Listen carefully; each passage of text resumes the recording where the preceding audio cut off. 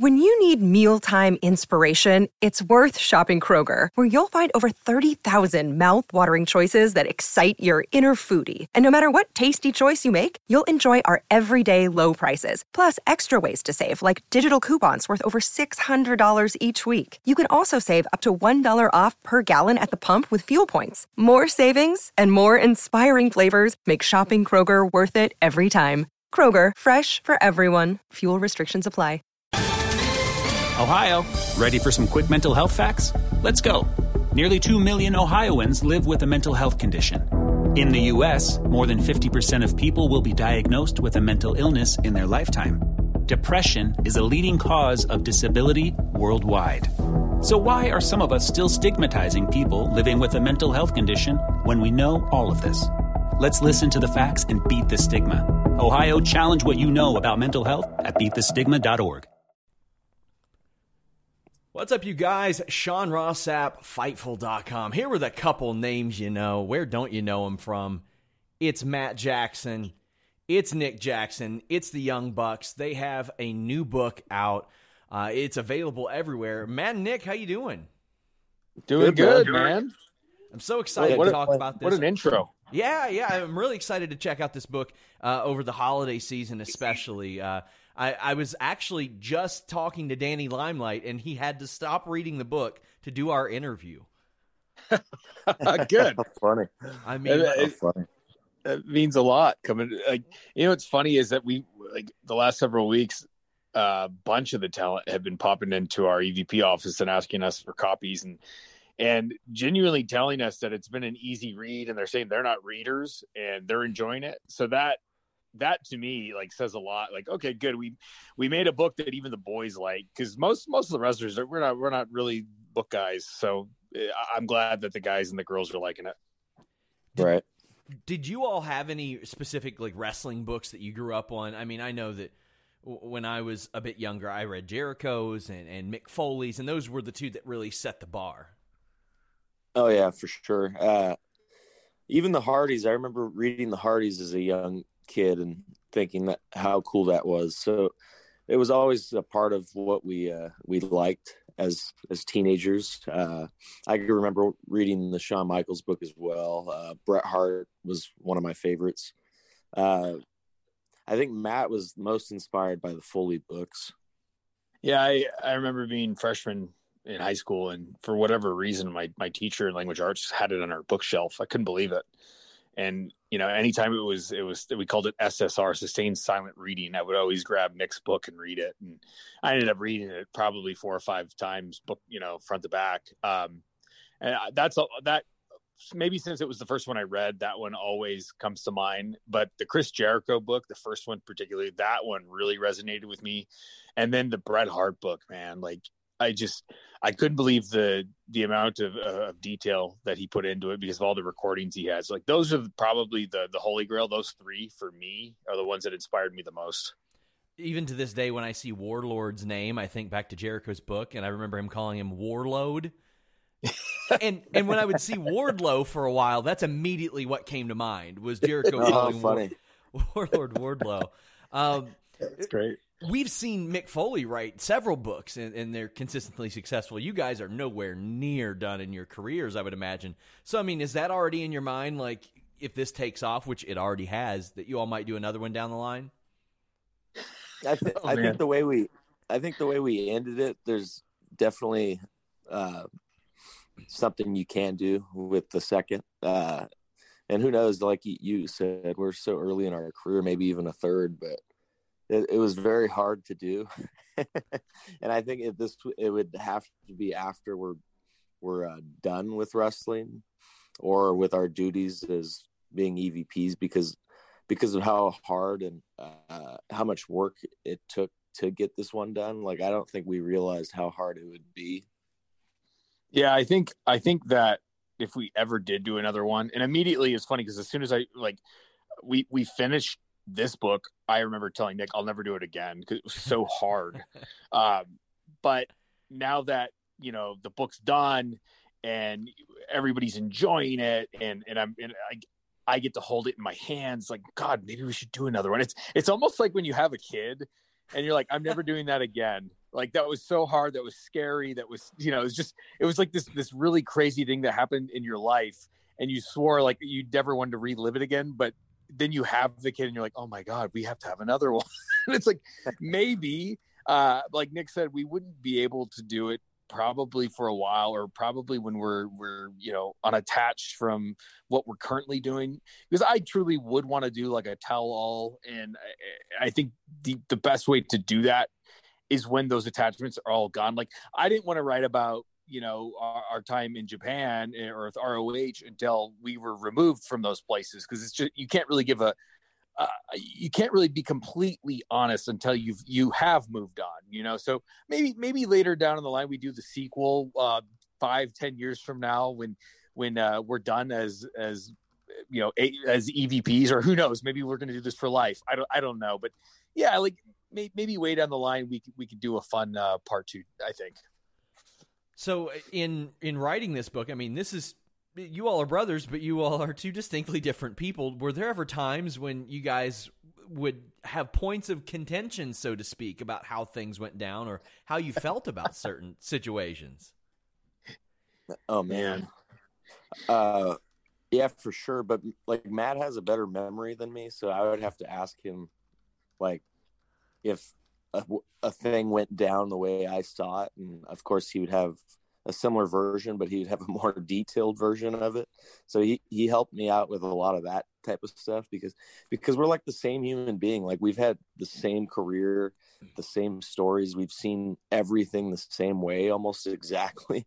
So that was an interesting part of making the book, because of our views on things are so alike,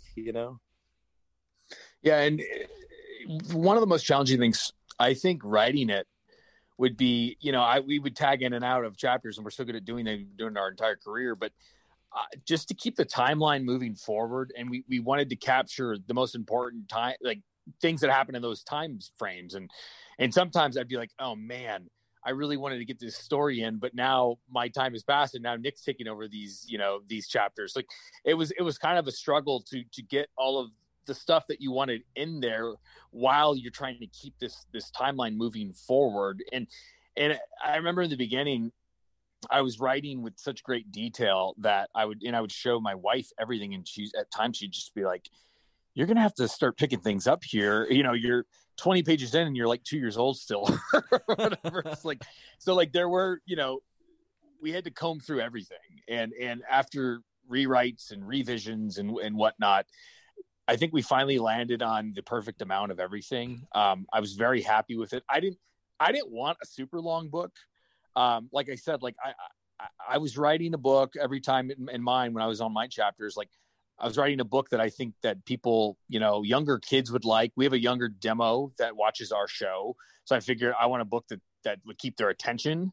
I want to have chapters that are binge worthy, where like you're flipping the pages and you're going, God, I got to see what happens in the next chapter. Like, so like we specifically wanted to have each chapter end with some type of cliffhanger. We thought of it almost like we were writing the book, like it was a Netflix series, you know what I mean? So you'd want to hurry up and binge it all and finish it. And for the most part, that's what I've heard is like, people are saying they're reading it in 1, 2, 3 sittings. And that's great. Like, that's what I wanted. I didn't want to have one of those books that collects dust, because you're just like, God, it's such a chore. This chapter's 100 pages. You know what I mean? So like, I think what we ended up landing on, was the perfect amount for the audience that specifically likes us. One of the things that you guys talk about in the book are, of course, your times with New Japan and Ring of Honor. And one of the most interesting stories that I thought emerged last year was an interview that you guys did, I think, with Bleacher Report. And you talked about how things could have been different if New Japan and Ring of Honor had offered you guys dual contracts. When you look back at that, why do you think that they didn't, considering the role that everything was on? And I mean, MSG selling out with the implication that you guys and some other people might be involved. Why do you all think that didn't happen? Yeah, good question. Right. Oh man. Man, now looking back, it's so hard to even answer, because it would have changed wrestling if we just stayed put. You know what I mean? I'd even say that I was talking to my wife oddly about this last night, this very thing. And because we just like to kind of like think about like, what if, it went this way? What if we did it this way? Truthfully, we were happy, and we probably would have never have left if the right offer came. 100% honestly, I was having the time of my life. And we were just waiting for a really good offer because we knew that was the year that it was time to get paid, because we were as hot as we'd ever been. And, we just did all in. And yeah, like you just said, the Garden sold out. Most people say because of the Elite, and so we knew we had a big price tag. And when they made their offer, it was so below what we were thinking it was going to be, that for the first time ever, Nick and I said to each other, oh my God, I think we have to actually go out and shop and see what our street value is. Like, if they would have just hit a number, we wouldn't have even probably shopped. We probably would have just taken it, because we were having so much fun, going from town to town, closing every show with our little Being the Elite song and dance at the end. Like, it was a great, wonderful time. Say goodbye to your credit card rewards. Greedy corporate mega stores, led by Walmart and Target, are pushing for a law in Congress to take away your hard-earned cash back and travel points to line their pockets. The Durbin-Marshall credit card bill would enact harmful credit card routing mandates that would end credit card rewards as we know it. If you love your credit card rewards, tell your lawmakers, hands off my rewards. Tell them to oppose the Durbin-Marshall credit card bill. Transform your home in one weekend with paint from Menards. Get a paint that combines durability and gorgeous color. Dutch Boys DuraClean Interior Paint and Primer in One offers Stay Clean technology, making your home stay beautiful and clean longer. And with Dutch Boy's easy opening, smooth pouring container, transforming your home has never been easier. Save big money on Dutch Boy paints and head into Menards to get your paint project started today. Save big money at Menards. Why didn't New Japan and ROH get together to offer all of us the money that we thought we deserved? I don't know. I don't think, like, they, in hindsight, they didn't know that this new project was happening. They didn't know All Elite Wrestling was going to be a thing. Nobody did. And I think maybe now, looking back, if they knew that, there was this project looming, then they probably would have offered us anything. You know what I mean? And it was funny because WWE didn't even know that this project was happening, but they were willing to throw everything at us. So I'd only imagine if they knew what was happening, what they probably would have offered on top of that. You know what I mean? Like, that blows my mind even thinking about that. But I don't know. I don't have an answer. I think that maybe they felt like they didn't need us all. Maybe they felt like they would have been fine without us. Nick and I knew, though, like, we basically compared our show Being the Elite at the tail end was pretty much like ROH television. Yeah. And it was the driving force to what brought people to the show. And I'm not over exaggerating when I say that if a wrestling fan at an ROH show had a shirt on, there was an 80-90% chance it was a Bullet Club or a Being the Elite related shirt. So we knew that was our audience. And maybe they just didn't realize how deep it had gotten and how much of that audience was strictly ours and there for us. Maybe they just didn't have the awareness. But I don't know. That's a good question that you're probably going to have to ask them. You know what I mean? And I'm not exactly a business person, but it seems like in that situation, you pay the people whatever you can to get them to stay. And if you make $1 off of them in that regard, it's like, okay, well, they're dragging in an awful lot of people to view my show that obviously now, in Ring of Honor's case, not taking a shot at them, just aren't tuning into the show. Correct. And, and here's the thing, like, I don't want to disrespect ROH too, because it wasn't like it was a bad offer. Sure. Like, by no means, it wasn't a small amount of money. It just wasn't enough for us, because at this point we'd valued ourselves. Like, we knew our value, and it was very high, and it just wasn't close to what we thought. So maybe they thought their offer was good enough. You know what I mean? But it wasn't even, in our eyes, it wasn't even close. And when the validation basically for us to know that we were right and our value was right was the first offer Triple H made us. And that's when we looked at each other and we said, holy crap, like, Right. you know, how long have we been worth this much? Like, it was almost like we weren't insulted. We were just like, wow, like It was I wish we would have did this sooner. You know, like. But you know what? At the end of the day, though, we knew that our thing had ran its course at Ring of Honor and New Japan. Like, looking back now, like, I think it was perfect timing for all of us to split ways, because I think we had peaked with what we would have done there. So it felt like just a natural way to leave at that point. So I would imagine that your discussions with Triple H were pretty positive if he's offering you that kind of a deal. Yeah, they were all. We talk about that in the book. He was great, charming dude. He said all the right things, and I don't know how many times I told him no. We must have declined the offer. In the end, I don't want to exaggerate. It had to have been at least 4 or 5 times, and by the end of every conversation, he would have another call scheduled with me in 2 weeks. Like, and I would go, how did he do that? Like, what? I just told him no. Like, I'm like, what? And we would be laughing by the end of the conversation. The conversation would start with me saying, I'm so sorry. We're going to pass on this. Thank you so much. And an hour later, I'm talking about our next phone call in 2 weeks. It was just like, he's a magician. And he, like, no wonder he has the job he has, because he's a charming guy, and he'll charm your socks off.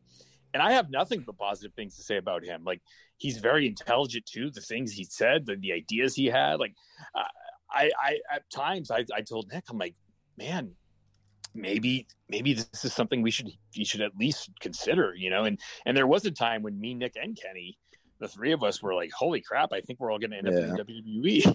It was a very tough decision at one point. Yeah. Well, let's keep up the positive vibes. I do something the complete opposite of burying people in a segment here. We call it shooting softly, where we ask you to say nice things about specific people in wrestling. And we'll start with a guy from WWE that you guys know, Kevin Owens. Oh man. Let's see. There's a lot to say, because we got such a history with him. We still talk to him to this day. We love him, man. He's great.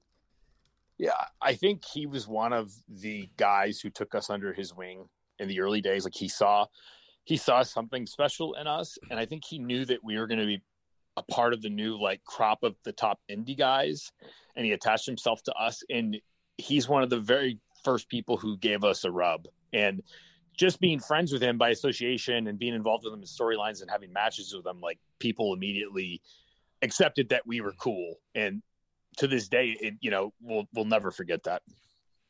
A guy who has really emerged on being the elite. How about John Silver? Oh my God. Who would have known? He's so good. And man, I'm just so happy that we've been able to give him like this platform to show how funny he really is.